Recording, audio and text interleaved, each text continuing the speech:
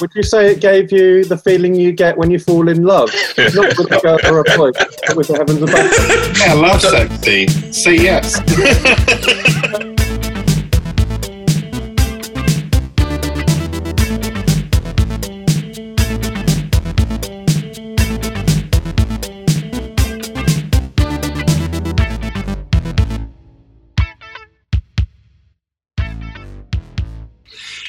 Hi, welcome to the PPUK podcast, and this slightly different one this month, just because things are a little different all over the world. We're having a bit of a group chat, and we're inviting some more people on because why not?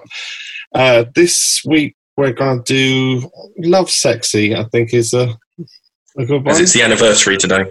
Oh, is it? Sexy! Lucy! Yes. So, in attendance we have, as usual, myself, Chopin, one of the regular on this podcast, and also one of the London meetup. We also have with us regularly Lee. Hi, I'm back again, and I'm not going to be in my element with an 80s album, so I'm going to be messing up a lot. Exactly, and since me and Lee are kind of famously 90s guys, we've invited a couple of the big 80s fans, and I have to say, and we have Freedom here. Hello, nice to be here. Thanks for inviting me. Yeah, and just give yourself an introduction of how you fit in with the whole Prince scene. And Oh, God, it's a long story. Where do I start? Freedom, also known as the Dawn Experience. I got into Prince at my 1999, Video 1999 album. It's way back in 1982, and everything followed from there, really. That's what I'm going to tell you right now, because I'll probably go on for days. okay. Yeah. There'll be a whole podcast in itself. Exactly. The Freedom Experience. I think we could do a whole podcast on your involvement in the scene, and also somebody who's been very instrumental in converting me and making me appreciate a little bit more some of the 80s albums is Andy. And can you tell us about your history with Prince and the scene? Sure. I'm 46 years old, and I've been listening to Prince religiously since I was 13. So that's 33 good years of funky music. I'm definitely all about the 80s, but there is a reciprocal arrangement with me and Chopin where he does get me into the 90s and beyond and make me respect that some of those albums a bit more than I tend to do immediately. But I'm wedded to the 80s, so I'm really happy to be talking about Love Sexy today because it's a massively, massively instrumental album for me. I think this is one of the, just as in general, this is one of the 80s albums that you didn't need to kind of, I mean, I've always kind of loved the whole journey, but this is one of the 80s albums that I have to say, on its own merits, floored me on first listen. It was so different than everything I was listening to with Diamonds and Pearls and Symbol, and it was just before the hits came out. Somebody gave me a cassette copy of Love Sexy, and I've never heard music like this. That's really funny, because although I'm all about the 80s, when Love Sexy first came out, I could not make head or tail of it, and it was the first Prince album that I waited for, because I got into him with Sign of the Times. I saw the Sign of the Times single video on Top of the Pops, and I would record everything on Top of the Pops.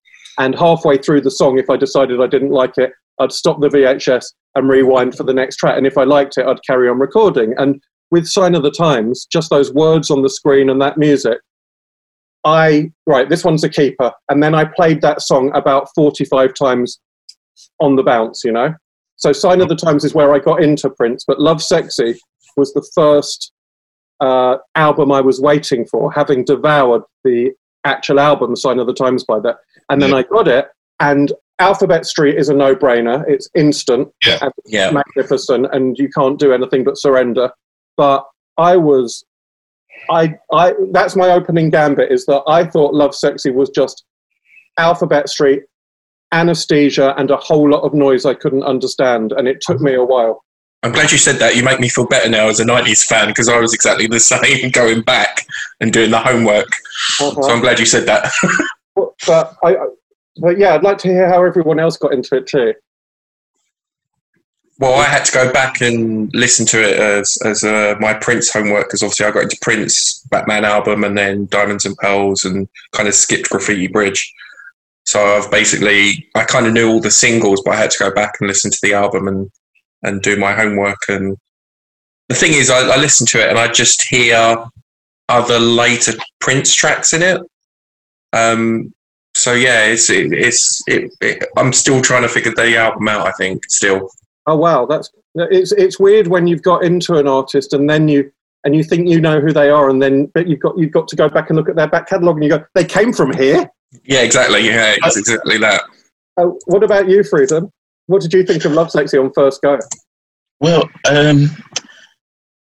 like you, when I bought 1999 album, I didn't get it at first, so it took me a while to really get into it. It wasn't until Purple Rain came out that I went back to the 1999 album and I understood it. But the 80s, for me, each album that Prince brought out was different. You know, he went on to a different style. 1999 was completely different to Purple Rain, which was completely different to Around the World in a Day, which was completely different to Under the Cherry Moon, which was completely different to Lovesexy. But after Lovesexy, he started following trends, I think, with Batman. Look at Chopin. I can see your face. I love the fact we've got the video on this. We can see his response. He started to, instead of being inventive and being different, he started to follow trends. He started to go into rap and et cetera, et cetera. So Lovesexy, that was a trip. It wasn't a music to me. It was just a complete trip. And I love the way it was all like one track. Like you couldn't skip track when you listen to it on the CD. Yeah, that's the thing that I've kind of found out recently, because people were talking. I put a post up about the album anniversary today, and people were complaining that on Spotify it's not split into tracks. It's the whole thing on its own, which is like how the CD was, which I didn't know until recently. I loved that. I loved that, but it made it still. You know, I knew that.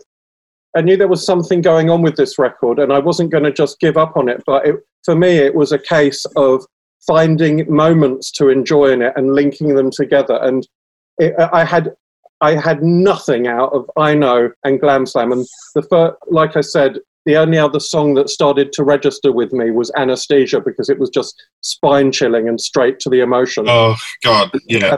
And I mean, that one I played, but to me, it was like a case of piecing together little stepping stones from the whole album. And eventually, well, I say eventually, it must have been about a week and a half later, you know. I was obsessed. This was the album, once it went into me, this was the album that turned me from a really big Prince fan into somebody who wouldn't shut up about it for the next 33 years and counting. And still going. Yeah. I think I got a similar thing as well. It's like, because I was, like I said, I loved Diamonds and Pearls and I loved Symbol, and I was like, this guy's amazing. And I was already pretty much on the road to being like a fan, like he was suddenly becoming almost as big as Madonna was, like pre-listening to him in my life. And that was quite, as everyone knows that knows me, is quite high up there. But when I heard Lovesexy, it was just like, because before it was just, there was grooves, it was nasty, it was and even with Symbol, there was real emotional points towards the end with Sacrifice of Victor and stuff. But when I heard Lovesexy, it just spoke to a very, very different part of me that was just, I think, so deep that it was just locked in, that Superfan was, like kind of obsessive, but was kind of linked to it. Would you say it gave you the feeling you get when you fall in love? Not with a girl or a boy, but with the heavens above. Yeah, Lovesexy. Say yes. I think it's funny because it was the one where a lot of people, whether they liked or loved Prince already, I guess it was probably a watershed for a lot of folks. It was like, how far are you going to follow him? Because if you got Lovesexy, you got him. You know, the only word is you got Prince religiously. Really, you know. But correct me if I'm wrong. It wasn't as popular as Sign of the Times, was it? I think it the Billboard charts. Yeah, especially in America, it wasn't popular. I think it was as big in Europe. But not in America. That's right. Yeah, that's right. That's part of that is because they couldn't. Walmart were threatening not to show the cover, so it wasn't out on display in the same way. I don't know if that's actually that was part of it. Yeah. But Sign of the Times will always be, and I think correctly, the album that gets the most. You know, it's the golden boy of them all. And you know, you can put up others against it. You can put 1999 up against it in a way. But Sign of the Times was a hit with the critics, even if it didn't sell like Prince had once sold. But Lovesexy was another split again. Lovesexy was, you know, a lot of critics really loved it, but it was another deeper way into Prince that was more rarefied again. I think it's weirdly enough, I actually think it's a deeper, more personal statement than Sign of the Times, and more sonically adventurous as well.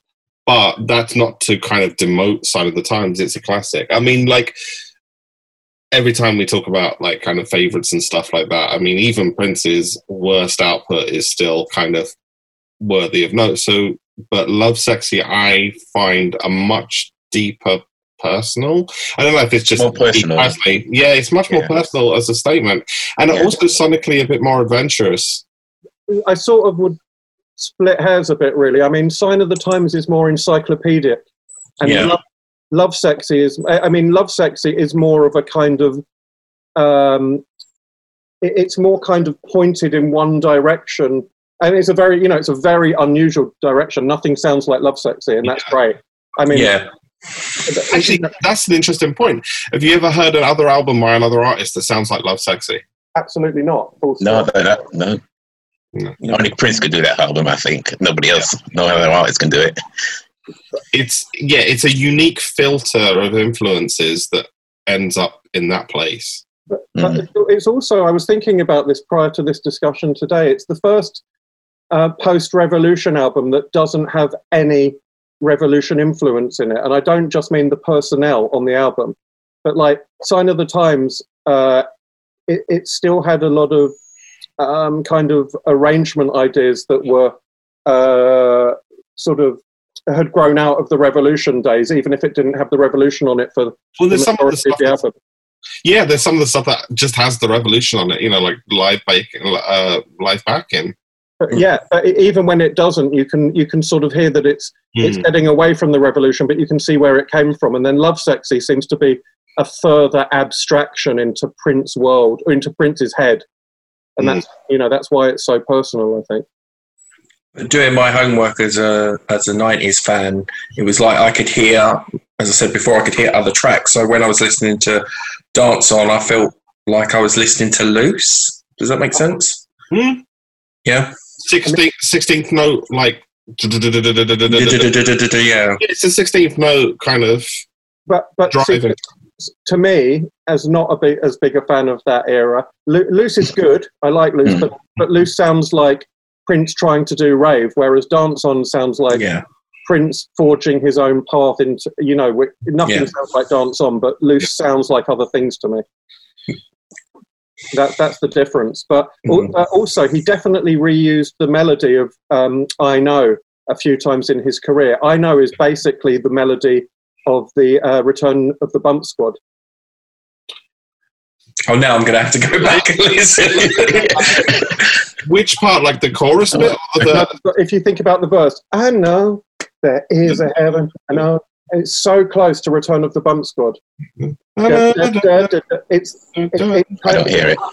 And Thank you, Andy. And now I've got more Prince homework to do now. There's always more Prince homework. There's always more Prince homework. That should be a T-shirt. There should always be more Prince homework. There's a new T-shirt design. It's more phrasing than key, right? That you're talking about. It's kind of phrasing like da da da da da da da da. Yeah, it's a kind of template for feel and phrasing. Yeah, it's kind of bouncy on solid background. Okay, and I'm sure there's other melodies he's sort of Cindy C is kind of like a straighter version of that melody too, or a less swung version of I Know. And X's Face and Cindy C are really close. And I think they all grow out of of course, I Know grew out of The Ball as well, which is that's the original melody. Which was a potential for Sign of the Times or Crystal Ball at the time. Fantastic song. Yeah, and it's I think it's amazing sometimes where the way he reuses ideas and then they just come back in. I mean, like things like Love Sexy spawned something like Raven to the Joy Fantastic, which doesn't even come back for another 10 years. Yeah, and well, wasn't that going to be the follow-up album after Love Sexy instead of Batman? Yeah. Batman. Yeah. So Raven to the Joy Fantastic was meant to be was kind of like, because he was recording stuff like Elephants and Flowers on tour, and then it kind of just. And I love that Prince can get so many different effects out of one idea sometimes. Like, the drum beat for Housequake is kind of shared with Super Funky Califragisexy, is kind of shared with... Oh, sorry, is it shared with Super Funky? Housequake is basically shared with Bob George, Funkadelica, and at least one other song that I'm forgetting now, like that... One version of that or another is used to make all these different feels, and I feel like I Know is a melody or a kind of phrasing he returns to quite a bit afterwards. Well, I mean, do a Prince Tree song where you do a song and how it trees off in. Link it to other songs. There you go. Some more Prince homework. If you include the outtakes, it's kind of amazing the way that songs kind of grows. Like you have something like 9 to 5 People, which is a outtake from about 87, 88 that then becomes Dance with Power, which is a Batman outtake, and then finally becomes Dance with Power, which kind of elements of that become Bat Dance. So it's interesting how it sometimes takes 2 or 3 versions of a song for it to actually get out there. Am I pulling you off of Love Sexy a bit too much? We're going off course here. Bring it back. Yeah, it's true. Anyway.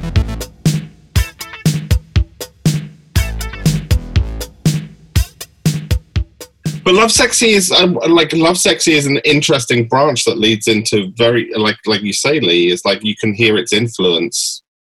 Yeah, especially me going back, I was like I could hear other songs from that, if that made sense. As an album in its totality, it also always, to me, obviously it's got a dark twin in the shape of the Black Album, which is amazing that. They're connected by When Two Are in Love, which is the common track. So that's like a double helix around that song. So that's interesting. But I also have always seen like Love Sexy as a kind of electronica abstraction of Around the World in a Day, the album, because they're both 9-track albums. They're both really religious. Actually, I mean, Love Sexy more than Around the World. But Around the World's got lots of religion in it. The ladder, yeah. And they to me, they seem like obviously Around the World is a band effort, and it's much more organic. And by Prince's standards, it's a real organic album. Whereas Love Sexy is the move away from that. But it seems like a kind of translation of Around the World into this new kind of electronic abstraction. They're both reactions to the previous album as well. Uh-huh.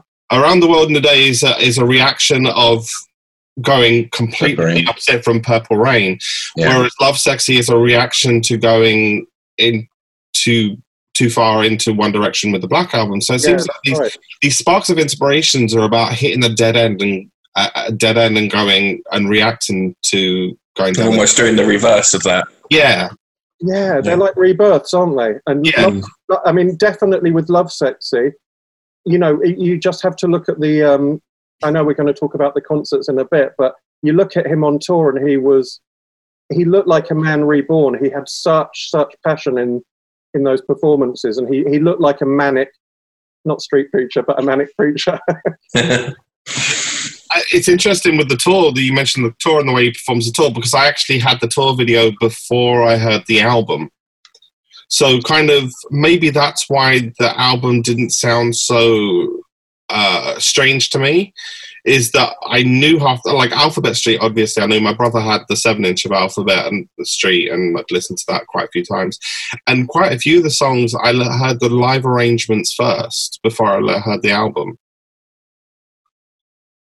Did one of the things I found out about Lovesexy recently, you might know this, and I didn't know it until a non-Prince fan hit me to this a year or so back, was that, you know, the opening segment with all that beautiful ambient music swirling in the background, that then, you know, then Ingrid Chavez comes in and Prince testifies the reason my voice is so clear. You know, that whole piece of music is one big sample taken off a sound effects album. Didn't know that. I didn't know that. Isn't that amazing? And it's. I was just looking it up before I came here today. It's called. Sorry. Was it that Delia Derbyshire?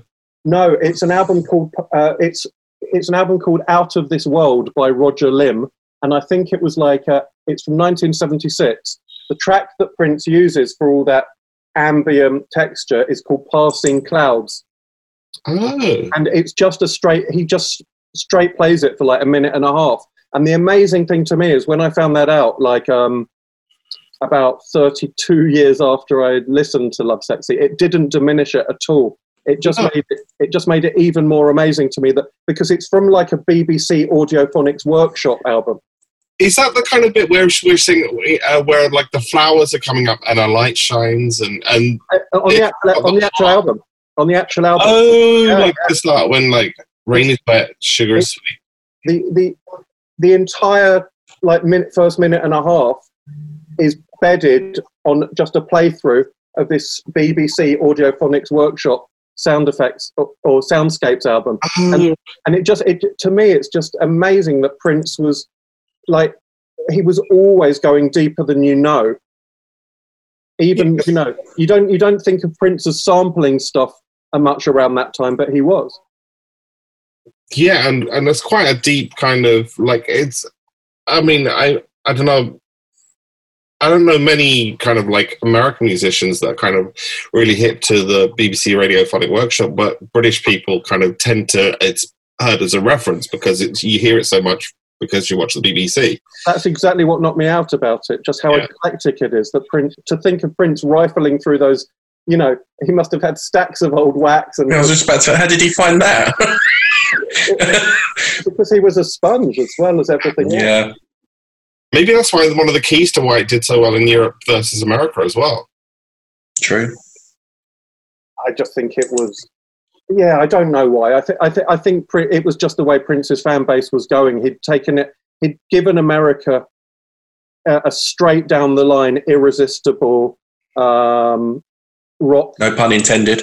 No pun intended. Irresistible rock heroics with Purple Rain, and then he immediately just went left field and isolated America rock and roll radio for the most part, and we just embraced it more in Europe, didn't we? I guess. So, Freedom,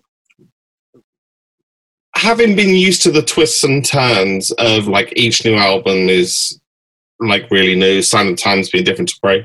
When you first heard Lovesexy, like what did you think of this particular turn? Was this just more of the greatness, or was it odd?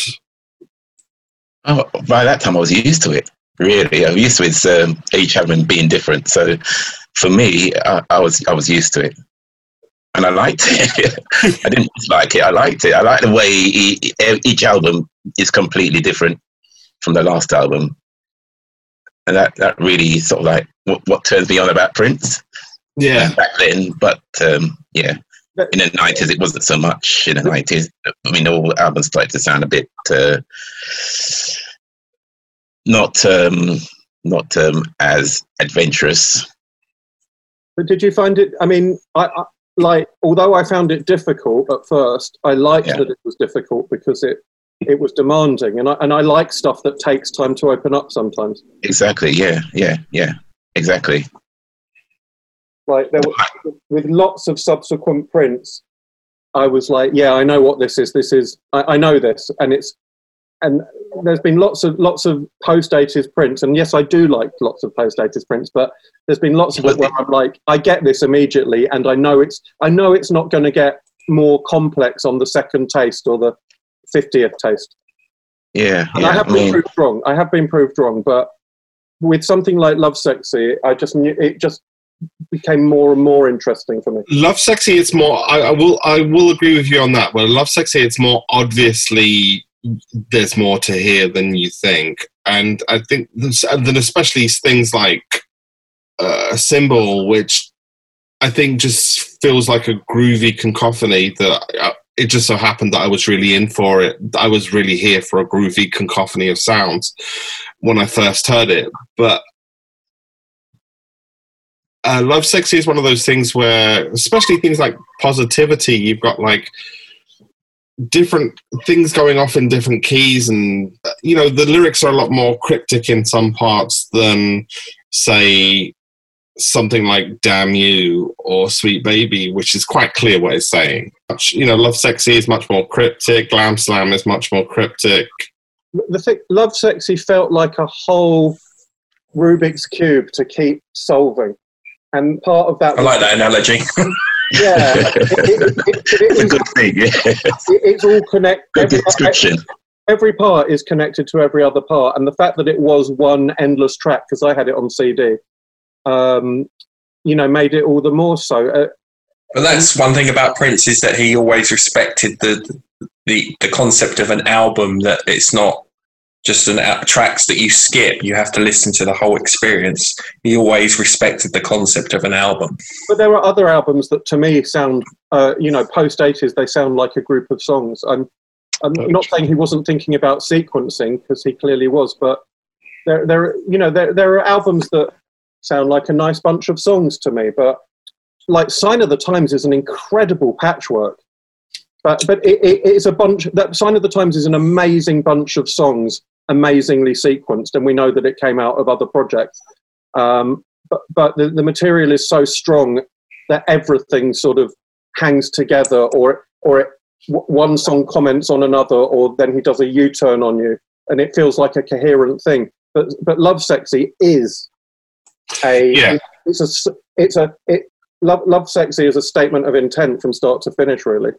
I would put it this way: Sign of the Times, you could mix the songs up and create a different different tracking order, and it would still work as a good album. Because when you listen to Crystal Ball, which is some of the same songs in a different album, it would still sound like a good album. Whereas if Lovesexy just can, in my head, can only exist in that way. Order.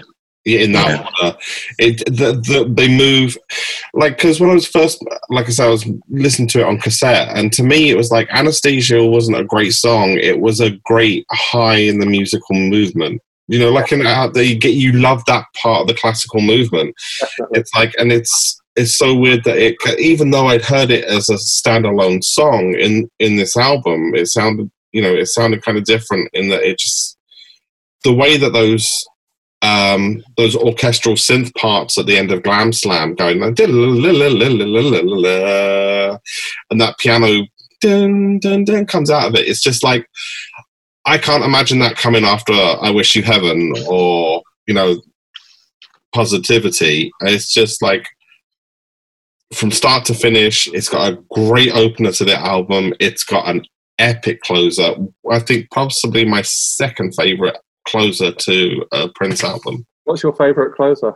The harmony parts in Symbol, the Sacrifice of Victor, I think is the best, but Lovesexy is a very close second and dependent on the day. Before this chat, I was just looking at the different configurations as research, and it doesn't change that much from the 21st of January 1988 till February 1988. It hardly changes. The line was on it in 21st of January. That's pretty unusual for Prince, I think. Yeah, that's exactly. Going back to your points about how you can't change the order of it. And they're almost in the order that I think there's one or two songs that aren't in there, but they're there in the order that they were recorded. Almost all of them. Yeah, like yeah, like it's incredible. I think that's incredible to do an album in 2 months like that. That quality is just amazing. It's totally amazing. I mean, wow.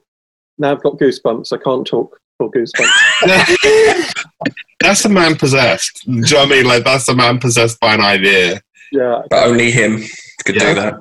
I always think there's something, again, on the album Love Sexy, which I think it felt like it was a boiling down of all of those big, flamboyant, organic sounds that had come before, that the Revolution took to their natural conclusion, and it was like a stripping down to a point where you would get songs that are songs that were kind of just linear grooves, like canvases, long thin canvases that Prince would just riff on. So like Alphabet Street starts off as this perfect 3.5 minute pop song, but then on the album you get the extended version where it's just like the rest of it is just like keep rolling the tape and just doodle on it. And then Love Sexy does a similar thing. And then Positivity is start to finish, just one unspooling canvas. I feel like he went really linear on this album.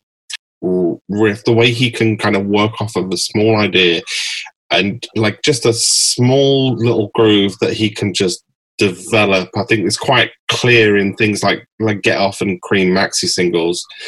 That's, I think, where it's quite clear how amazing he is at doing that. Well, it's like he would always do that on the 12 inches, but on Love Sexy, he kind of, it's like we don't even need 12 inches for this. The album is full of kind of what might have been 12-inch mixes, really. Yeah.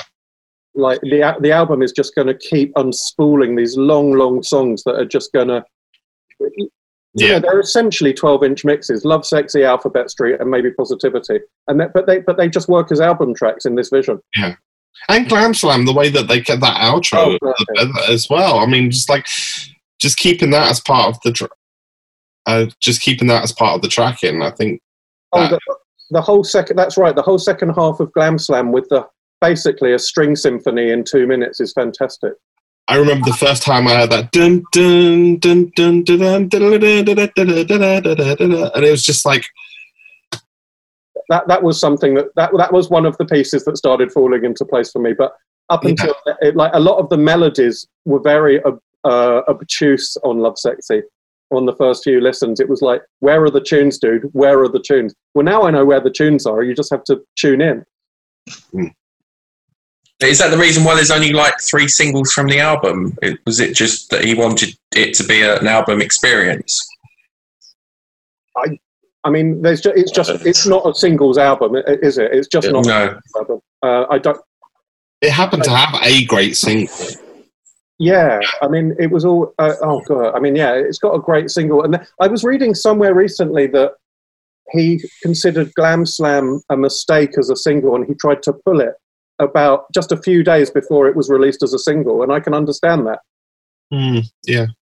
I mean, I love Glam Slam, but it's not typical big singles material, really. What would be the single? Like, say I was, I Wish You Haven't is the third, Alphabet Street is the first. What would you pick for the second? I might go Dance On, but that's out there. I mean, or I might just say there should have only been 2 singles from it. Maybe it's just not. I'd probably go for the title track, Love Sexy, as a single. Well, it was definitely remixed. So. There's that tantalising few seconds of what sounds like the most unbelievable remix ever, which I'm sure we're all familiar with. And I think it was on the 10-minute documentary Prince: A Musical Portrait, where you just hear like 5 seconds of this unbelievable Love Sexy remix. And if I could have one track like land in my lap right now, I think I'd like that. Yeah. Prince Estate. We keep dropping hints. Love Sexy Super Deluxe. I think an edit of Love Sexy could have been a great single, maybe. I think it's probably not a good idea on the podcast at the moment. When You're in Love would be a nice little ballad single. Yeah. Yeah, I just don't know. I mean, as an album, it's not a mainstream album, and it didn't have a lot of mainstream songs on it. Ultimately, I think. Yeah. Well, the way in which Alphabet Street got a video is not conventional either. Like him just going, "Nah, I'm not going to make a video for it." Then just deciding one night, "All right, I'll get a local TV crew like that does like, local news, and we'll get them into Paisley Park and just shoot with kind of green screen and budget video effects." Like, to be quite honest, this Zoom chat probably has better effects than the Alphabet Street video. I love the Alphabet Street video. I think I love the hidden message. Yeah. Sorry, Freedom? I love the hidden message. Yeah, definitely. Yeah. Don't buy the Black Album. But also, like, the Alphabet, I mean, are we on to singles now, kind of? The Alphabet Street video is, it's so unashamedly chintzy and kitsch, and it's so unashamedly budget, but it's like, if you wanted to see anyone doing budget, it would be Prince, wouldn't it? Because the music's not budget, the music is top bloody notch. Yeah, that's the amazing thing. He somehow managed to make an incredible video that could so easily, like, it looked kind of like his version of DIY punk. Yeah. Yeah. But like it wasn't like tacky, like it could so easily be really tacky, but it's not. It's sort of like beyond tacky, really. It's just so good. It's so, I mean, it just didn't, again, it doesn't feel like anything else. It just felt it felt really fresh. Like when the time when everything was really slick. But like so often Prince was like that in the 80s, where it was like everybody else was going one way and Prince was just like, well, I'm accidentally going to pull this masterpiece out, and do it my way. And you go, sure, why not? That's unbelievable. I remember seeing the video first time and I thought it was early 80s. I didn't think it was later 80s when I first saw it. Why did he leave the G out of, at the end, we're going for the letters of the alphabet, he left the G out? You know that bit? Wow, yeah. There's theories, isn't there, Freedom, you naughty boy? Wait, the G... I have no clue. Well, isn't it the... it's from, at the time, the kind of Cosmo advice that was really always being put around at the time, I think is part of it being Alphabet Street is innuendo, isn't it? That it's like when you're going down, you do write the alphabet with your tongue. Cunnilingus. Cunnilingus. When you're doing cunnilingus, you do the alphabet with your tongue, and G would be this. Like this, what would G be in that size? That'd be when she's going A, B, C, D. There's a couple of stories. One is that Prince was kissing Kat in the studio at that point, and she just got distracted and she forgot the G, which is a typical Prince story. Like, he's so powerful, he can derail. Like, you forget the alphabet. Yeah. I mean, that's got to be some kiss, right? Or I saw a story online the other day where Prince, I think, had claimed that, well, the song is already in G, it's in the key of G, so you don't need to mention G, that's already in the music, which I love that idea.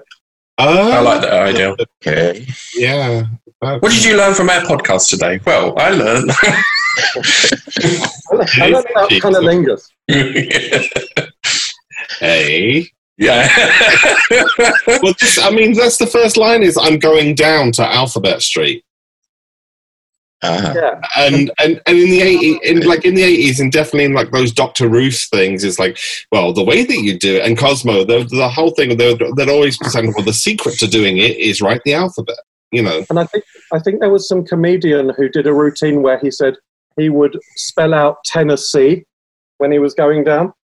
Oh. It's so funny. Just by chance, I happened to be reading this article before I knew you guys were going to ask me onto this podcast. Just a few days ago, I was reading this article on Lovesexy where I heard a bunch of stuff I haven't heard before. And one of I don't know the truth behind all of these things, but the idea that Prince was paying a nod to this comedy routine about Tennessee being spelt out. I never heard that before. I'm not going to be able to listen to this song again. Yeah. I think a lot of listeners are going to be listening to this song more, Lee. So, you know, Yeah. go either way with that, pal.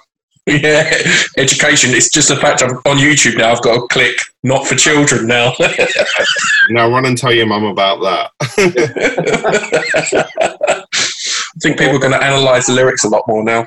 Yeah. I mean, mileage may vary according on your relationship with your mother. Maybe don't tell her everything about it. Well, there's another thing about the way the tracks are sequenced and not being in any other order is the segue between I Know and Alphabet Street is so full of Seamless. detail. Oh.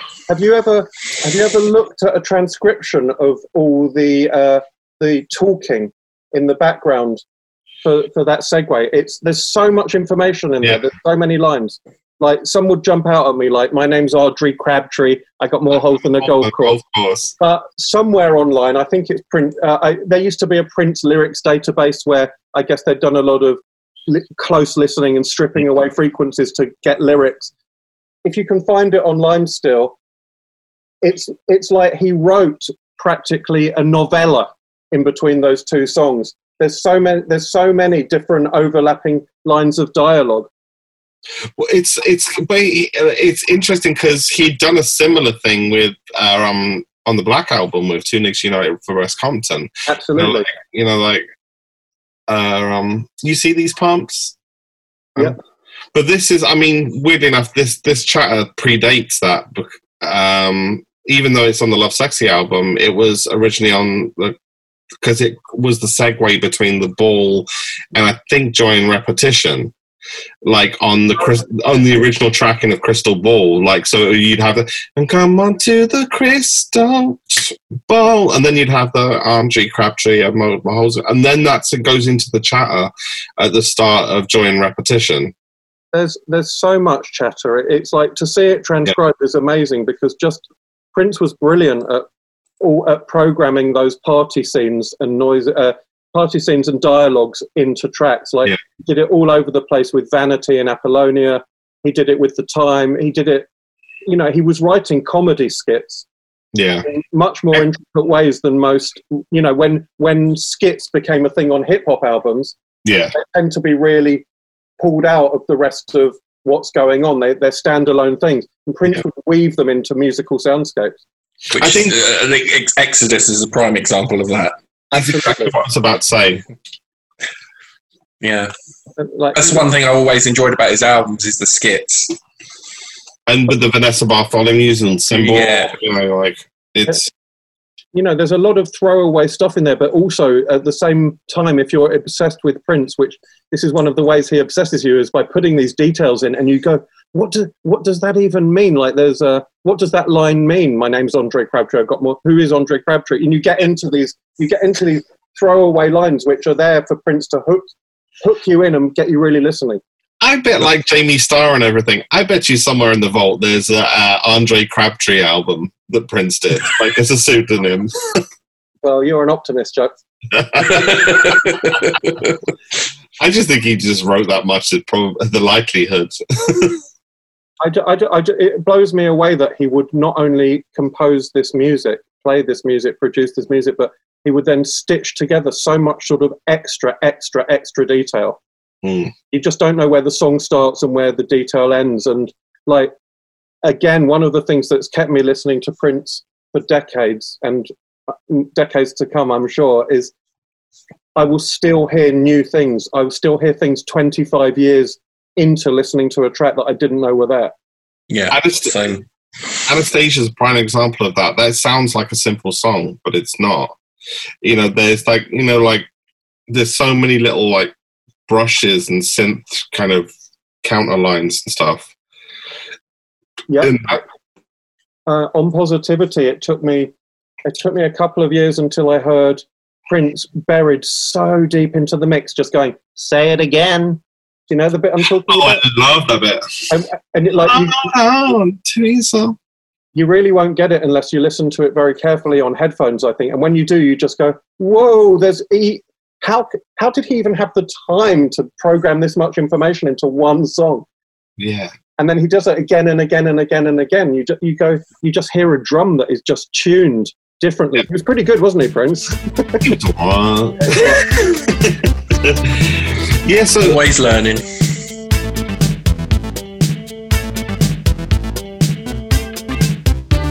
before the album, did you hear Alphabet Street as a single? Because, like, moving on to the singles, did you have the single, the 12-inch versions or anything before you heard the album? Or were you cold listen to the album not knowing what to expect? Oh, I had the single. Yeah, the single came out before the album, didn't it? So we had the single first, yeah. Alphabet Street, yeah. Mm-hmm. I mean, even before you got to the video, like, you were confronted with a whole new font, because back in the day, Prince always had the coolest fonts. Yeah, I love fonts. Yeah. the whole package of the album was cool. Yeah. Well, the single package was unbelievable, right? Just this piece Just of a clear seat with a sticker on. Yeah. Mm-hmm. and it was such a simple idea, but I never saw anyone else do it. I just never saw anyone else do it before Prince did it. You would like just getting something where Prince had just gone, oh, by the way, I'm just going to make a simple change from everybody else's convention, and it's just going to draw you in. You're just going to go, this is a new adventure, and Prince is just like, he's just changed the rules again with this one move of this bizarre sleeve. And it's the first one, I think, apart from there was one CD promo in Sign of the Times, but this was the first time he had the CD singles. These are the first CD singles as well. Yeah. Right, yeah. That Alphabet Street. So were you guys still like just buying the 7 inches, or were you guys like buying the 12 inches when they came out, or CD singles? I never bought 7 inches. I was always a 12-inch person or a CD person, but I've never bought 7 inches. I was buying everything I could get my hands on. All right, like a typical Prince fan. So you got the cassette, the CD, the 7-inch, and the 12-inch. Yeah, because I think if I remember right, I haven't listened to it for a long time, but the 7-inch B-side is a kind of edited slice of the second half of Alphabet Street, isn't it? So like that was a thing in its own right, even though it's not something I'd return to. It was an artifact. It was kind of like I think it was like homage to those James Brown things where the album track was like 6 minutes or whatever, but the A side and the B side would just be the song cut in half. So part 1, part 2. I think this was like Alphabet Street part 1, Alphabet Street continued. It seemed like an homage to that whole James Brown jams thing. Yeah, I'd buy that. And it's also got some sort of like kind of crossover with something like, Jamaican dub or something, where the B-side is a kind of continuation or a different aspect of the A-side, right? Yeah. And there's some kind of fascinating stuff on 7 inches over the time, because like Thieves in the Temple, that they've got that little part 2 jam. Yeah, you get these weird offcuts. Yeah. But yeah, I think the 12-inch had the more interesting artifact on it, did it not, Freedom? It did, yeah. That's why I bought. That's why I got the 12 inch. It's more interesting than the 7 inch, in my opinion. Yeah, that's right. So when you heard that 12-inch mix, that this is not music, this is a trip, do you remember first listening? I was freaking out. I was freaking out. I loved it. A lot better than the 7 inch, because it's like half a song. The single is just half a song, whereas the 12 inch is the full song. I think how Prince intended to sort of listeners to hear the full version rather than half a version, in my opinion. So yeah. 12 inch is a lot better to me than 7 inches. It's a great 12 inch, isn't it? I mean, that line, "This is not music, this is a trip," is almost like a manifesto for the whole album to come, really. Yeah. Yeah, because I kind of think me and Lee having not being kind of having that single beforehand or anticipating it leading into an album in the same way. There's something when I hear that 12 inch for the first time, I've already heard the album, so this is like, this fits totally. It's just an extension. Like it really got, I got a like quite. This is extension to the same thing. This is fantastic. And I didn't know if that was like, did it whet your appetite, or was it like, oh, what the hell is this? No, I couldn't wait for the album to come out. Quite the opposite. It whetted my appetite, and I couldn't wait for the album to come out, and I was first in the queue. A and B side of that 12-inch were both just like, yes, I cannot get enough of this. And that's why when I got the album and I just was like, whoa, I'm going to have to work for this. That was, it was worth it in the end. You just had to know more about this new direction. Yeah. I always loved Prince. I Wish You Heaven, Scarlet Pussy, on the B side. Yeah, on the B side. Yeah, that was something else. That was... Oh man, the whole I Wish, like, because somebody given me a cassette with like a compilation of Prince stuff, and that was what kind of connected the dots for me. Like I'd loved all of these songs over the years. I'd loved Alphabet. My brother had a lot of 7-inches and stuff, and Alphabet Street I loved, Bat Dance I loved, Party Man I loved. Thieves in the Temple I loved, When Doves Cry, and it was just like I didn't, for some reason, and I was really into music, for some reason I didn't connect the dots and realize they were from the same guy.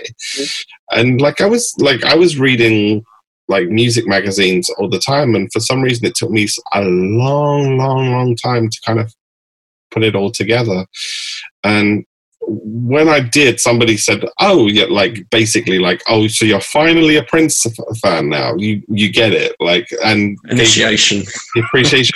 And on that tape was Scarlet Pussy was on that tape, as well as Erotic City. So I thought Erotic City and Scarlet Pussy were like around the same time.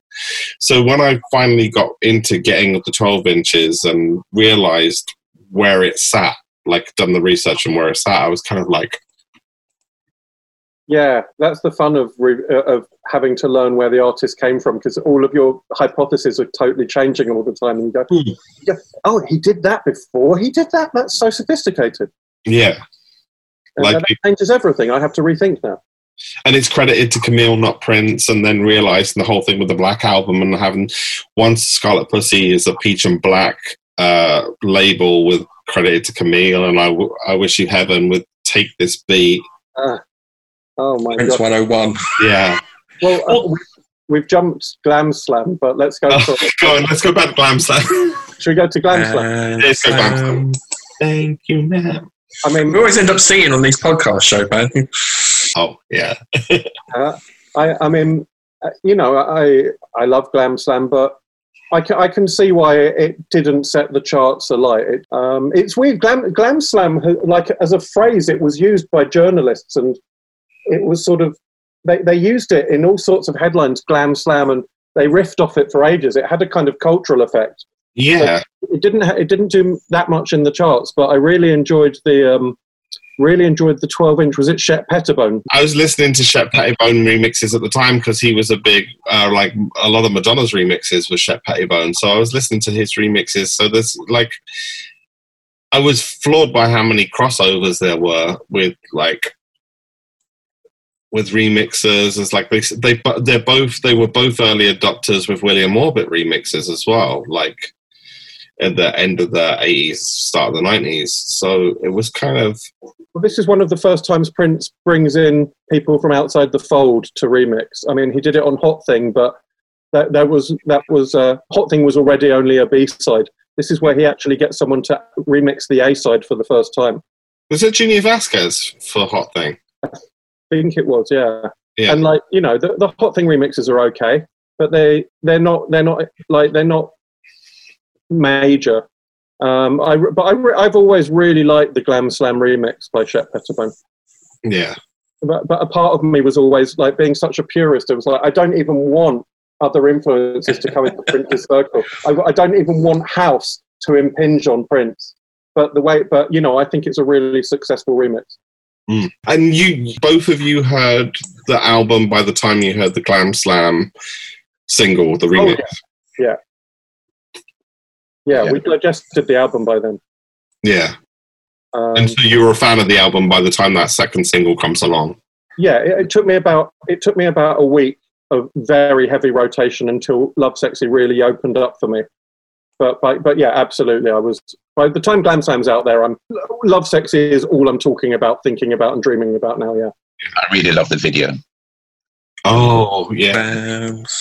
I don't think I saw that video until like the late 90s, early 2000s, actually, because there was like there was not something that was readily available, and it was just, there was so much stuff I had to catch up on that it took me those 10 years to catch up on the previous 10 years while still absorbing the 10 years of releases that there was, because it wasn't like he was quiet in the 90s. It's like I was trying to keep up with everything he was coming up with in the 90s while still learning everything that was coming back. And Glam Slam Remix is a weird one for me because because it's sandwiched between two absolutely epic 12 inches, like I Wish You Heaven and Alphabet Street are epic 12 inches, like classics. Glam Slam is kind of falls between that wayside where I'd heard Escape on the B-sides, the hits of B-sides, before I'd heard it as the B-side to the 12 inch. So it just became a bit piecemeal, and it's sort of it's the smallest of the three, yeah. But I always really liked Escape just because it kind of sounds like Prince doing his own very, very warped, abstracted version of sort of garage rock in a Prince way. You know, that bass line is kind of like a weird surfing bass line.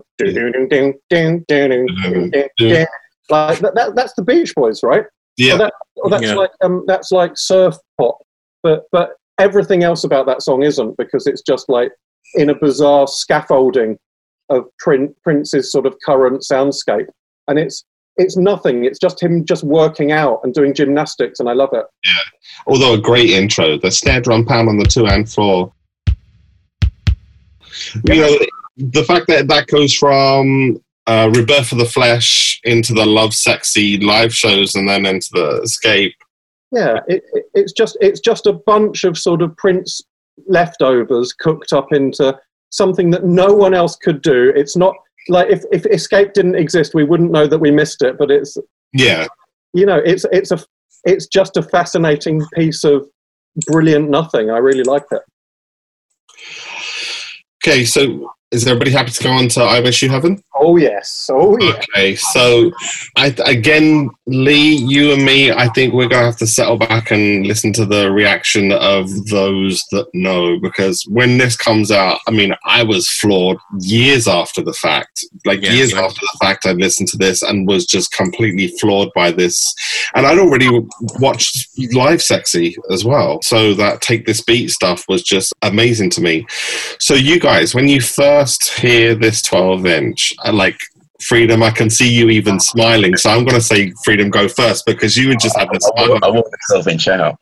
That and the B-side as well. Yeah. I wore it out. I couldn't get enough of it. Wore it out. Yeah. Those grooves were flat. Yeah, and I loved the video as well, directed by John Baptiste Mondino. Yeah. Who did the video for Jill Jones. Yeah. And some other stuff as well, I believe. Nana Cherry, Man-Child. Yeah. Great video. I love the video. I just love the song. Yeah. And the cover of the album. Yeah. The whole package. Yeah.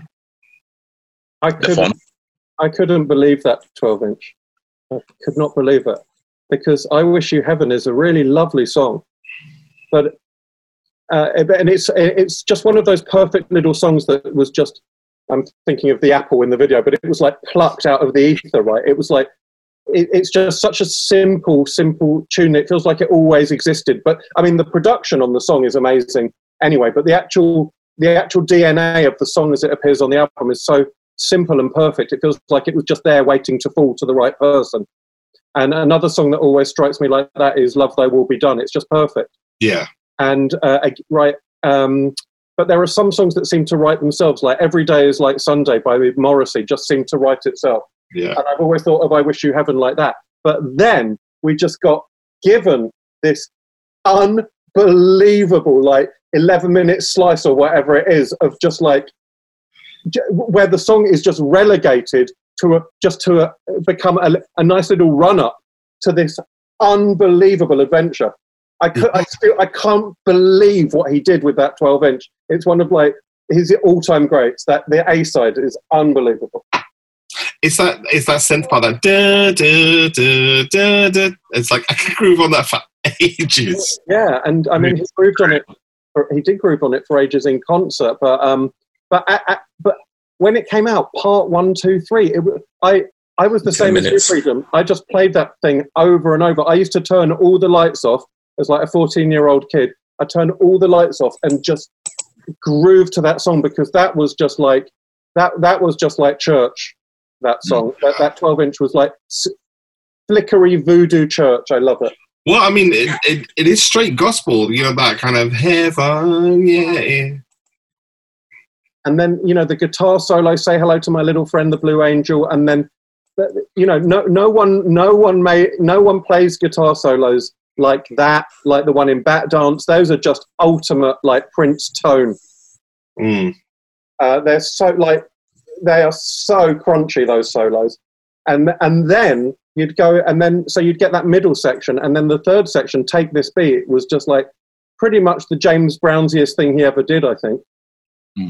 Which again, with that parts 1, 2, and 3, like he's doing that, like he's continuing that homage thing of like separating out like this one big thing, saying, you know, they're not like it's not 3 different remixes, they're just like cuts from this same epic jam, and this is how it's meant to be played. Except he put them all on one slice on one side, so like you were just guided through it from like sweetness and light, and then suddenly you're into this new world of just testifying, and then you started off with I Wish You Heaven, and then by the end of it he's just like doing you from behind, man. I mean, it's like who does that in 10 minutes? Prince Rogers Nelson and no one else. It's unbelievable. It's sweetness and light, it's funky religion, and then it's just sex in a hedge, man. It goes into, you know, like it's like, yeah, it's beautiful. It's pretty pop, Mavis Staples and Bob George in the same track. You know, like that. Honestly, that one, I would just play that over and over and over, and I would just feel power from it, total power. I think it's also interesting that although it's parts 1, 2, and 3, on the CD it's not tracked.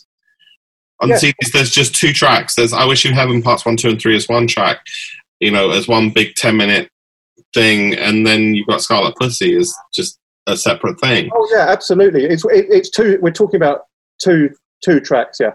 The A side and the B side. That's right. But it was also like to me. It's just like how Prince can just go at any time if I feel like it.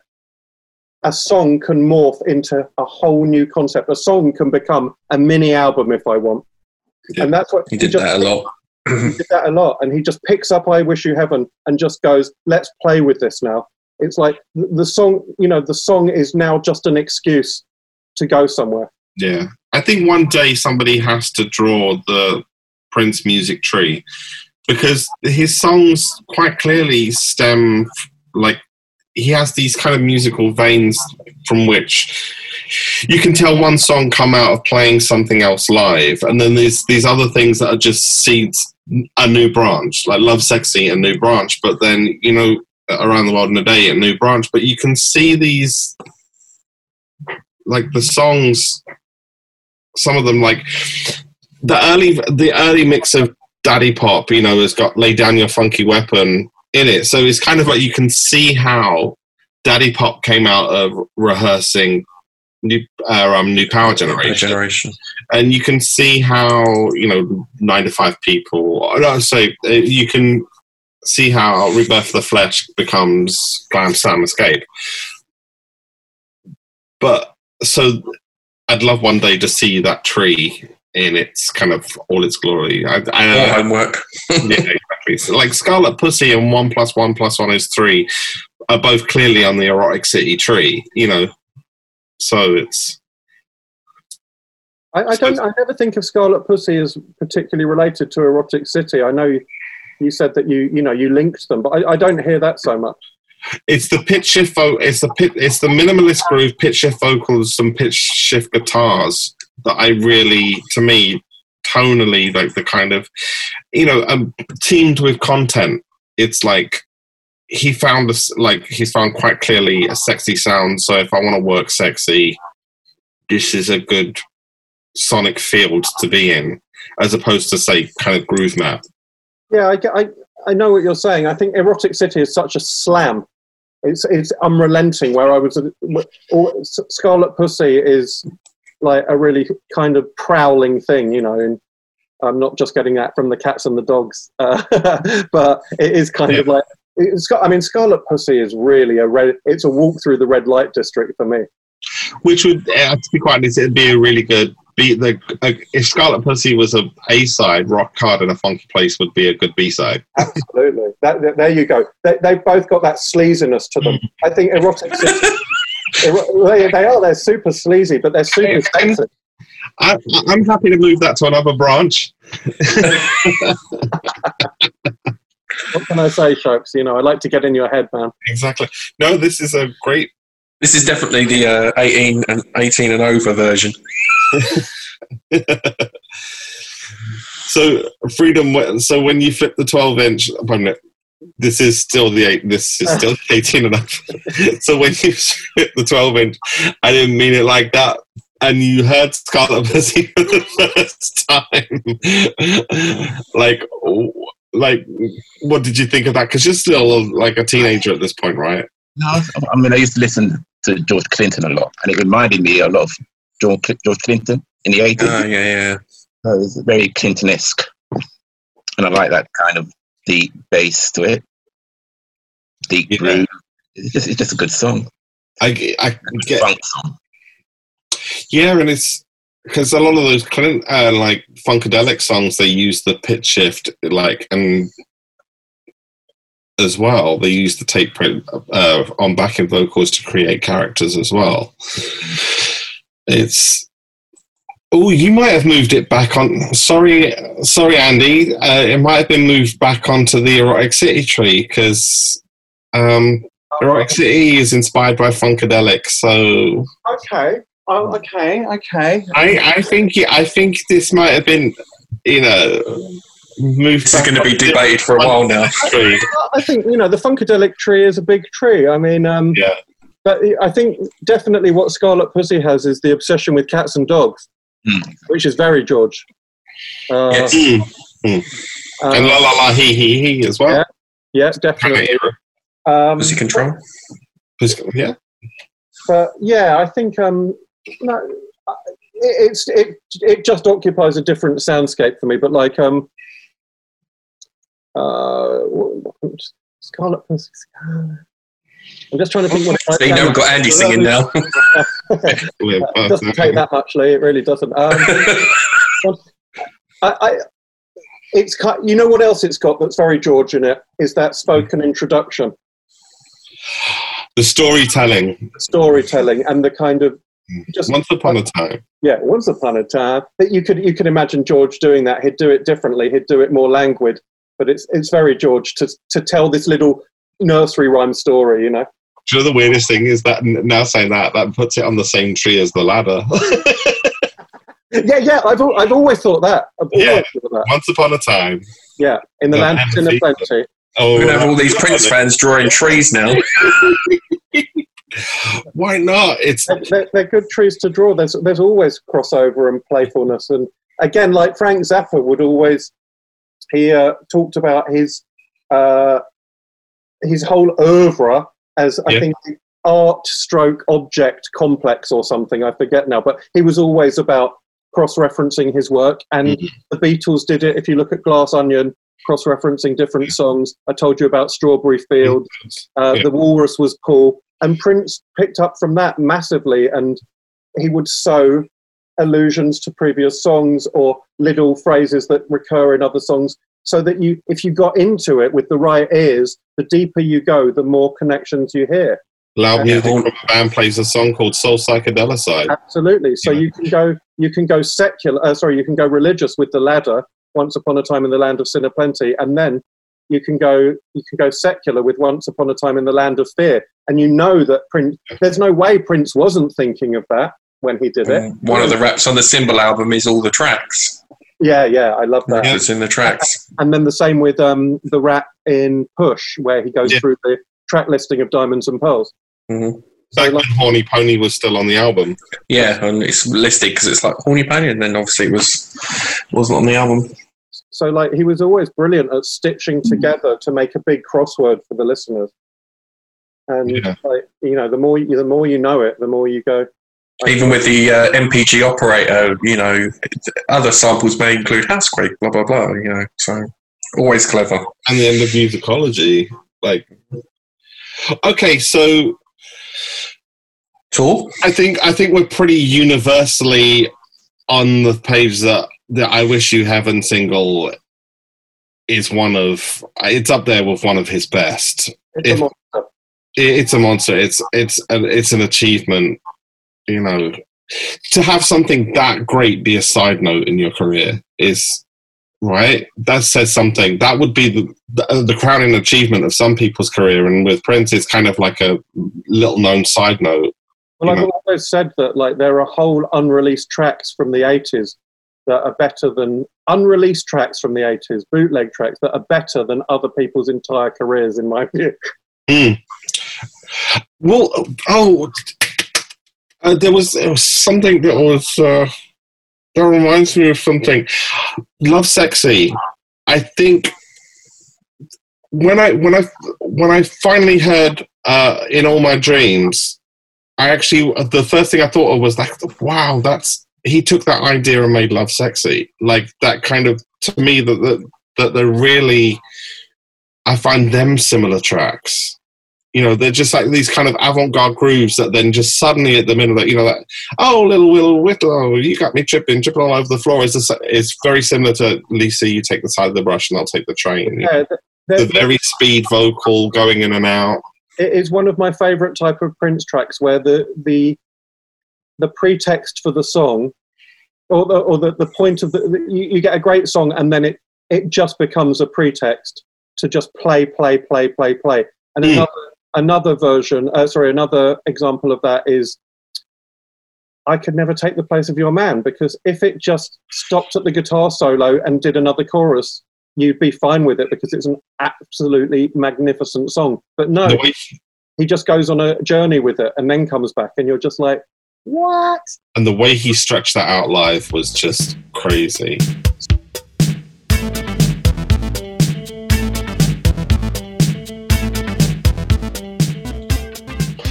So, speaking of stretching those grooves out live, the Lovesexy tour, I believe you both went, right? My memory is so foggy. I'm losing my memory, but I went, yes. Yeah. If you can remember the Lovesexy tour, you weren't really there. Was it music? Was it a trip? Who can tell? Yeah, I went for 3 nights. Oh man! I think I got my tickets through Controversy at the time. They were doing Fan magazine, yeah. Priority tickets, the fan magazine, yeah. And so you went 3 nights at Wembley, huh? 3 nights at Wembley, yeah. Oh, please tell us. From what I can remember, it was amazing. It was amazing. It's like in 2 parts.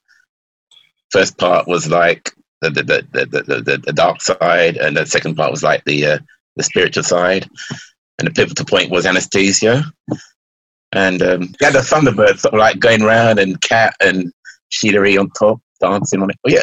Well, I had tickets for the Sign of the Times concert that famously got cancelled the year before, and I bet you did too, Freedom. I did, yeah, but it didn't happen. It didn't happen. So my first gig was Lovesexy. I only went 1 night. And after that tour, I used to go to like 5 nights on the trot after that. But for Lovesexy, we didn't have great seats, but they were made a lot better by the fact that he was playing in the round.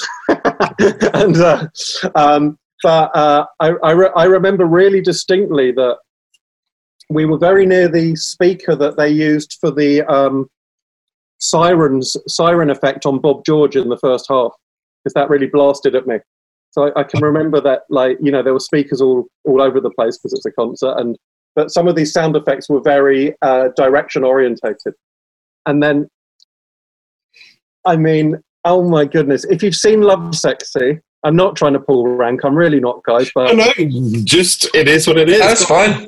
It was a great thing to see. I have I just have memories of colour and sound, and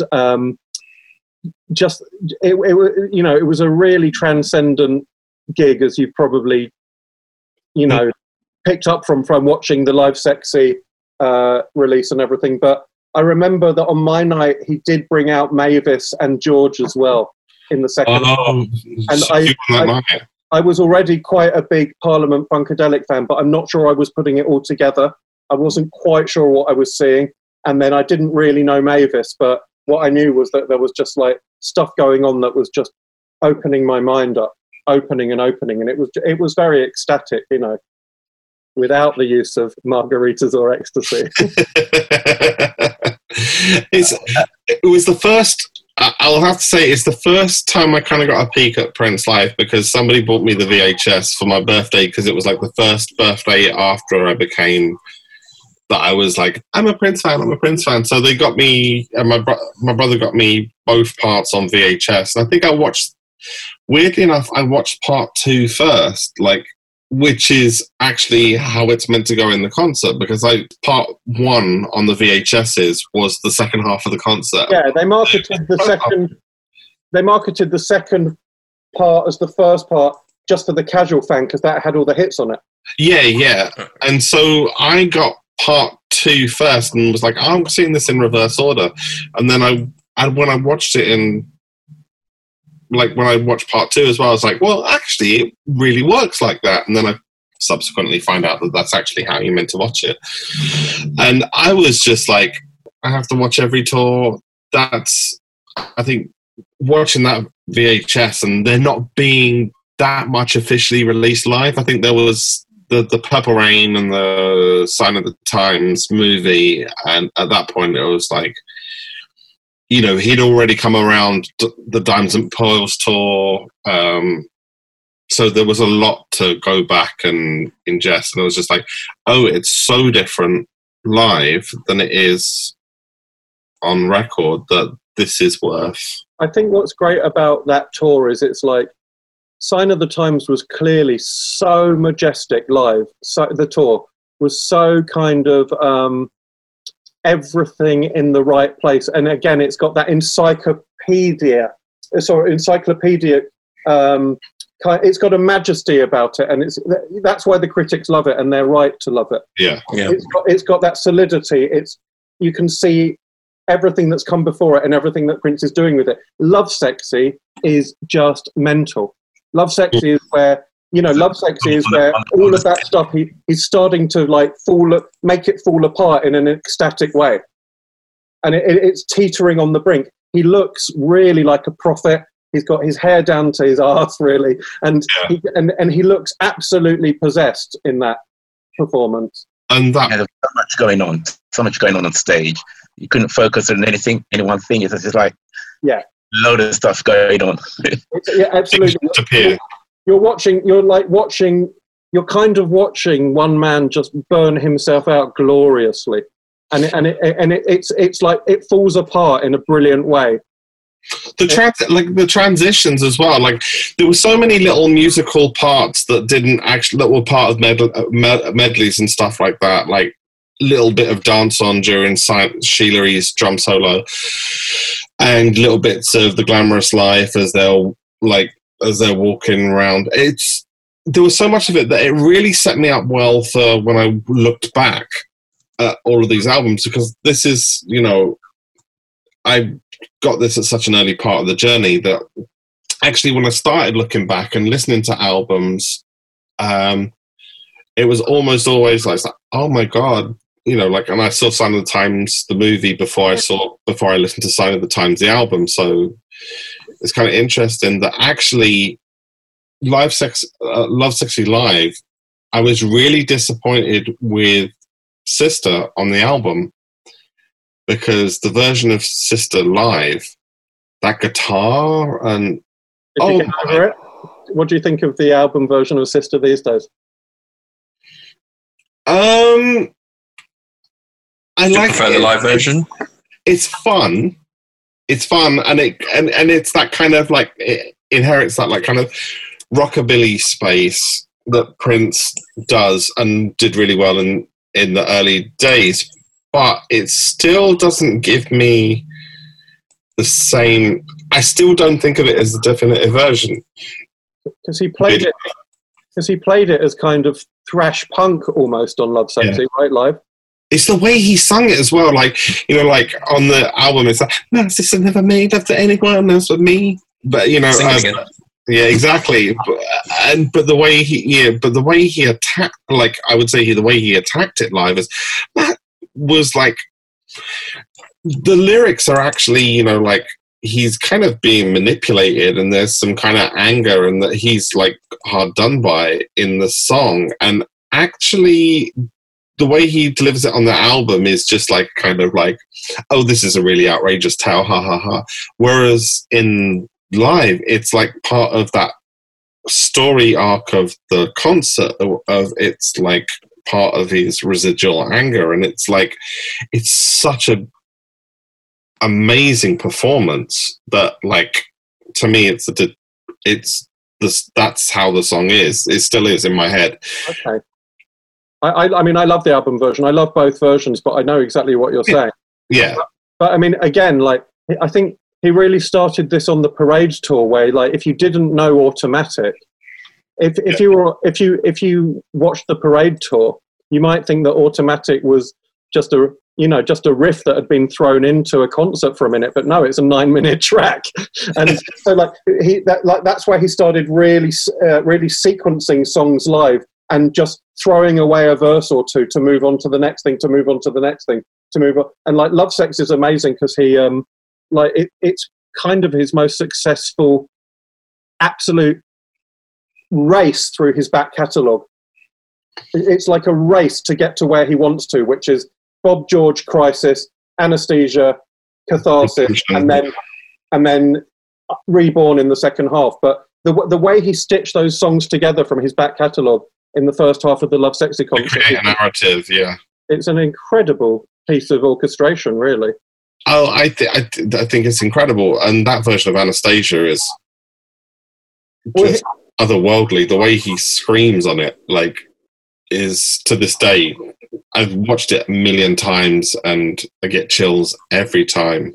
That's another thing about the whole Love Sexy live experience, was how I've never been a religious person, but you could feel that everybody was included in Prince's version of religion back then in a way that wasn't true later down the line, when it had become dogmatic and he was taking from scripture. But in Love Sexy, it was like, you could feel like, I'm not really religious, but I get what he's talking about, because it's an open-ended creativity. Yeah, I mean, I'm guessing it's the open comparison that a lot of people do with Prince's catalogue is obviously between Love Sexy and the Rainbow Children, and the Rainbow Children originally being released as a 1 MP3 start to finish journey, which I would admit that's the way it should be listened to, just like Love Sexy. And they are both reactions to, again, it's a reaction to what came before it, the kind of production in Rave into the Joy Fantastic and what was to be high in MPG Music Club. You know, they were both, what gets me through both of them is they are both Prince inspired. Like, both Prince absolutely committed, not questioning, going forth. Now, one, Love Sexy, I can go all in on. Yeah. Because I believe in the words as well as the music. Rainbow Children, I can go 75% in on, because there's some of the stuff I can kind of go, oh yeah, but there's that 25% that is just, I'm not down for. So it's kind of like Love Sexy is interesting like that, and it's something that's so joyous. I can go, it's religious, but I can go 100% into it, and there is not many things you can say that, like, the atheists can really... Love Sexy just feels like the most inclusive, personal, revelatory invitation to just do your thing, and the Rainbow Children very much doesn't. Yeah, it's kind of like Rainbow Children is like velvet rope religion, you know, like it's religion with a VIP room, as opposed to, you know, Love Sexy feeling like everybody, if you exist, you're included, you know. And I think that is something. Not to say that I don't like the Rainbow Children, so I'm still 75% in on how amazing some of it is, but like, Love Sexy is just, I don't know, I mean, like, a song like Anastasia, like, when you're a kind of closeted 15-year-old and some of the, those opening lines, have you ever been wanted to play with someone so much it'd take anyone, boy or girl, you know, like, it's just like, someone said that. I know, right? Someone said that, like, this guy, like, who's naked on the cover, you know, who's just, you know, like, who I always thought, you know, like, even with those lyrics, I always thought of Prince as a straight guy, you know, like heterosexual guy, and like, I never questioned that. It was just like this guy, who, you know, this ladies' man in beautiful, flawless makeup, lace, high heels.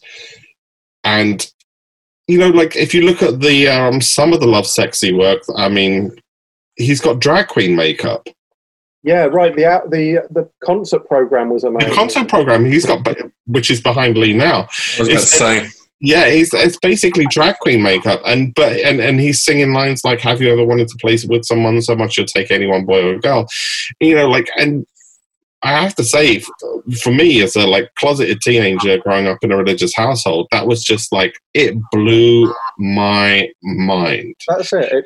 It seemed like a license to be whoever you wanted to be. You could take a little bit of what you fancied from Prince, and he would just. It was an invitation to just not worry about that stuff, right? And yeah, it was great, and it was not a sexual thing. It was about love. Yeah, so, it wasn't even a sexuality thing. It was just like because it was about the closeness of anyone, and it was just like, you know, there was plenty of bits and bobs that I saw that spoke to like the sexuality of it, but like, this was something that was talking about the love of it, and it was just like, that's just crazy. That's the fact that he did that was just crazy, and what was arguably to that date his most religious album. Yeah, and then you get going back to that musical portrait on the BBC from '89. There was a fan on there, if you remember, saying he just interviewed after the Love Sexy show, saying, "Well, you know, you've got all these people in this arena, and they're all singing 'God is love, girls and boys love God above,' and you would never."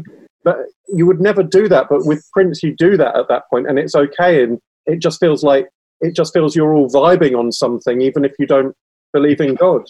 I'd sing that in church and roll my eyes, but like if I sing that in church, I'd roll my eyes, but like, you know, like, but like, I'd sing that at a Prince concert, and I'm just like, because I mean, it's rubbish, isn't it? It's Christian rock of the worst kind, except somehow it ain't. It's brilliant. You know what it is because. You can look at it from both sides. God is love, love is God. You can look at it from the point of view of somebody who's a believer who says God exists and He is love. Therefore, you know, like, and therefore it's the same thing. Or you can look at it from the point of view of the atheist. It's like love. God is just what they're using the believers are using to explain love. So love, God.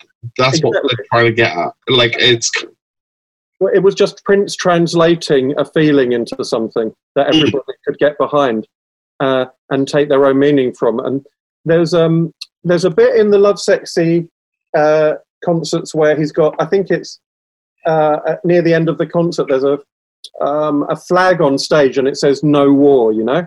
Yeah. And like, this is just a brilliant example of, if anybody else did that, you'd just go, "Oh God, it's Bono, isn't it?" And like, no war. It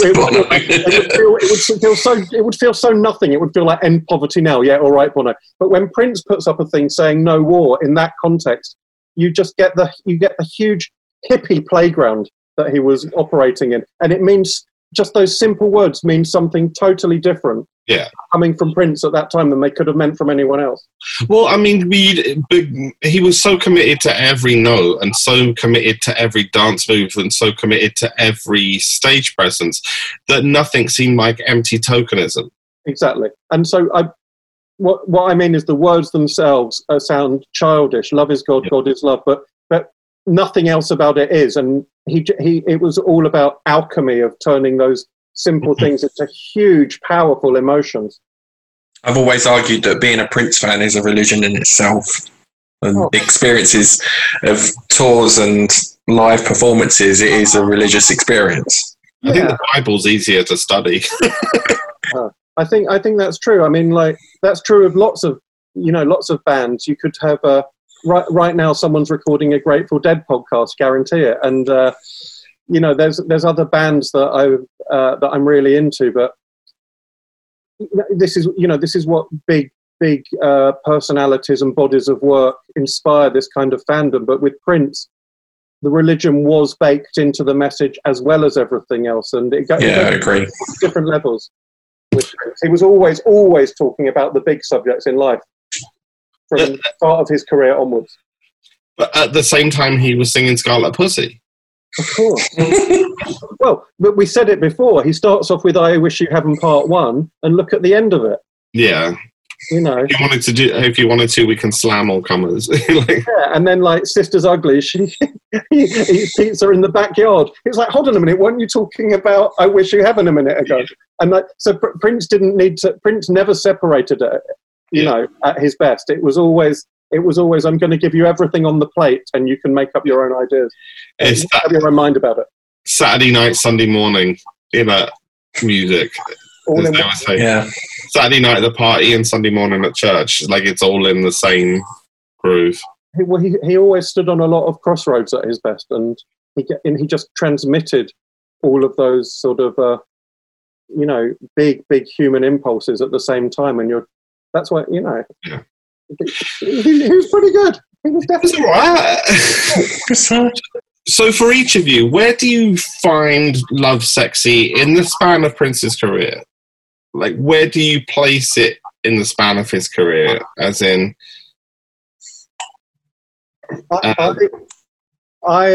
sorry, I'll let Freedom go because I'm just yapping. Yeah. Freedom, where do you put, like, when you place this, isn't you like, say, what? As in marks out of 10, or well, not so much marks out of 10, but as in, where does it stand in its importance for you, as opposed to, like, say, Purple Rain versus something like Purple and Gold? Like in gold. I mean, we're on the spectrum between Purple Rain and Purple and Gold. Like, where does this stand for you? Is this more important? Like, to me, this is more important to me than Purple Rain. So, where does it stand for you? I don't think it's more important than Purple Rain. I think Purple Rain was like the peak, the pivotal point of his career. Lovesexy is kind of the last album of his incredible 80s run, I think. After that, he was setting trends up until that point. And after that, he was following. He weren't being as innovative as he was during the 80s up until Lovesexy. After that, he was just following trends, I think, in my opinion. Do you think that starts with Batman? Or starts with Batman, yeah. It starts with Batman onwards. We're definitely on the same chapter, if not quite the same page. I mean, I agree. I think Lovesexy was his last truly, the real A-list, the real run, the last of the golden run. And I love Batman, as I think it's underrated. I think it's aged brilliantly, but Batman is like the top album of the next tier for me. But Lovesexy is where the wave breaks. And like, that's what I mean about falling apart. I think the production is so abstractified. You get those long grooves where a million ideas are hurtling through. You get him absolutely burning out on stage. That's what it looked like, a prophet burning out had to just disseminate this message. And that's where the wave breaks and he becomes something else afterwards. And then I fully believe that Lovesexy is his last crucially great album of an unbroken run from Dirty Mind to Lovesexy. John Lee? I'm on the same page as both of them, but I feel I need to go back and do more homework on this album. I think I need to listen to it more because it's one of the ones where I just listen. I don't appreciate it enough, I don't think, and I think I just listen more to the singles than the whole album. I think I need to listen to the whole album in one go more often. Lee, I sometimes think we're slowly breaking you down from a 90s boy. Yeah, I know. Chopin chisels away and you've come with a sledgehammer.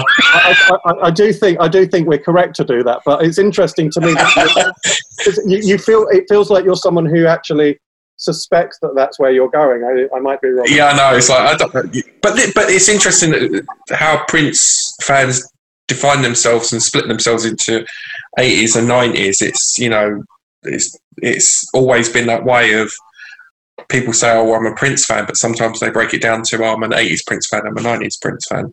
But yeah, I'm definitely being converted. Oh, I think you can be, say, like an 80s Prince fan or a 90s Prince fan and still love the other decade as well. I think part of it is about personally when you become a fan. So those albums, those first albums that convert you, are kind of more important because you have the memory of discovering them as they come out. Like, this is why I kind of like turn to you guys in terms of how the reception is, because I'm looking back at them rather than discovering. You know, like, because Gold Experience, I remember like listening to all the bootlegs first, and like I you know, like I waited outside Our Price on the morning before, you know, like the doors opened, you know, before getting the CD. You know, I remember those albums. I remember Chaos and Disorder dropping with no warning, but like Lovesexy is something that people were telling me was great and were pointing to before I went and discovered it. Lovesexy is kind of interesting. I agree with you in the sense that it is the break of a wave. I think it's the last album where he tries to find out who he is. After that, he knows who he is. That's a good way of putting it. I think, which is because Parade is searching, you know, like, so he's going 100% in that direction. Lovesexy, he's going 100% in that direction. Around the World in a Day, he's going 100% in that direction. I think after Lovesexy, he knows how to take all the elements and why those things sound quite consistent. I would say consistent rather than samey, because he knows from then on, he knows where he wants to use the jazz. I think he takes all of those elements and for the next decade uses them when and where. They're no longer he's no longer going, Miles Davis is a new thing, you know, like. I think where Prince carried on doing amazing stuff was on the stage, and I underrated that somewhat. Yeah. You know, going back and watching a heck of a lot of footage in the last few years and reevaluating some of the concerts that I was less interested in attending, so many gigs, but seeing what he did on stage, that's where he kept his freshest, I think. Mm-hmm. But I think, I constantly go back and reevaluate post Lovesexy Prince, post 80s Prince. Yeah. But I still, and I find lots to love in there, but I don't find a crucial, I don't find like a vitalness to his work that I find from the 80s. And like, you know, big subject. I don't want to, I'm not going to save it for the next one. yeah. I'm not sitting here dissing Prince for the heck of it at all, but it's not a diss. It's not a diss because you're not saying you're comparing it to like. I think that truly great artists often have a run where they're so hot and the best of them, very, very few artists get a run as good as Prince got in the 80s. It's very rare. It's extremely rare. And like, if he'd done nothing ever since, it would still be amazing. But it's so hard to sustain that sort of work for so long. And I think, I feel like that's where he burnt his brightest, and where it all makes sense to me, where like really every track in the 80s is kind of a story to me that makes sense. And then I don't hear anything in those songs that jars or bumps me, or it doesn't feel like just songs. It feels like a tapestry of excellence. It's kind of interesting because, like, I guess because I didn't listen to it as it came out, sometimes there were things like, and maybe because I'd heard the live version first and kind of was digging that, and like Housequake is definitely one of those things where it took me a while to appreciate the studio version, because the live version is so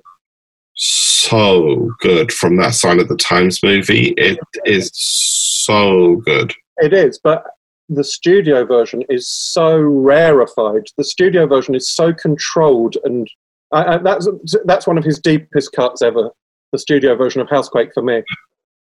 Yeah, I know this part of it was the one that made me start to appreciate the kind of the tone, like the tonality of it. You will listen to 80s Prince. Right, I've done the same thing with the Symbol album to him this time.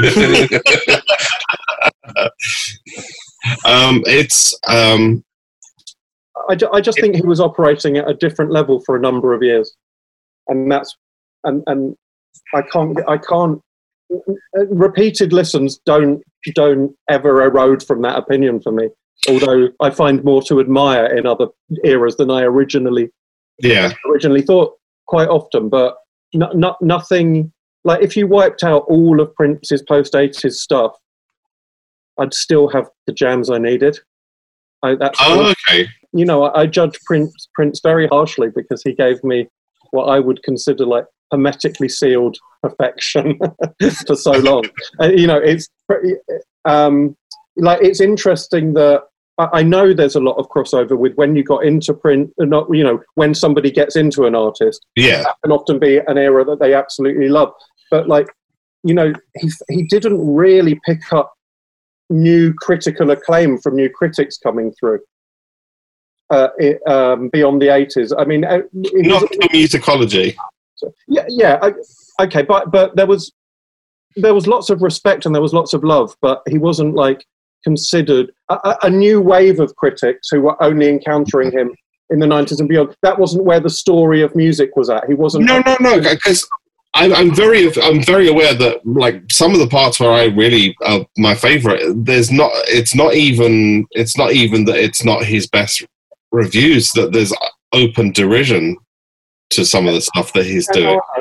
And I understand in like if I'm talking about Prince in the world in respect to his importance and the work that's important to the history of music, obviously Purple Rain, Sign of the Times, But if I'm talking about from my point of view of what I connect with, what means the most to me, and what I emotionally get the most out of, then it's from Lovesexy onwards. No, I get that, of course. But again, I wouldn't disparage, no man should asunder the joy that another man's found, right? Yeah. I really like that goes, but this is the he's constantly fascinates me enough to go back and listen to the stuff that I don't consider his best work. I still go back and reevaluate all the time.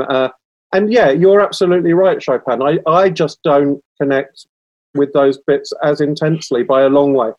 Yeah, I mean, and it's I kind of wouldn't expect you to, because it's almost like I hadn't seen all the tricks up his sleeve. Like, say, like 90s is like kind of like where he's kindly worked out all of the tricks that he's got to play. Well, I'm hearing them first time. Diamonds and Pearls, Symbol. So when I'm going back, I'm going, oh, that's where that comes from. Whereas If you're listening, you're hearing it as and when track. It's almost like falling in love with the cover version first. Yes. And I get that. It was hard the other way around. Hey, Freedom. It was hard, but it's funny because I do think in his last years he was starting to really find new ways into evolving, into aging his music more gracefully and more honestly and authentically, and that's why I think Artificial Age was fantastic. There was loads of stuff from his last few albums that really, really surprised the hell out of me, actually.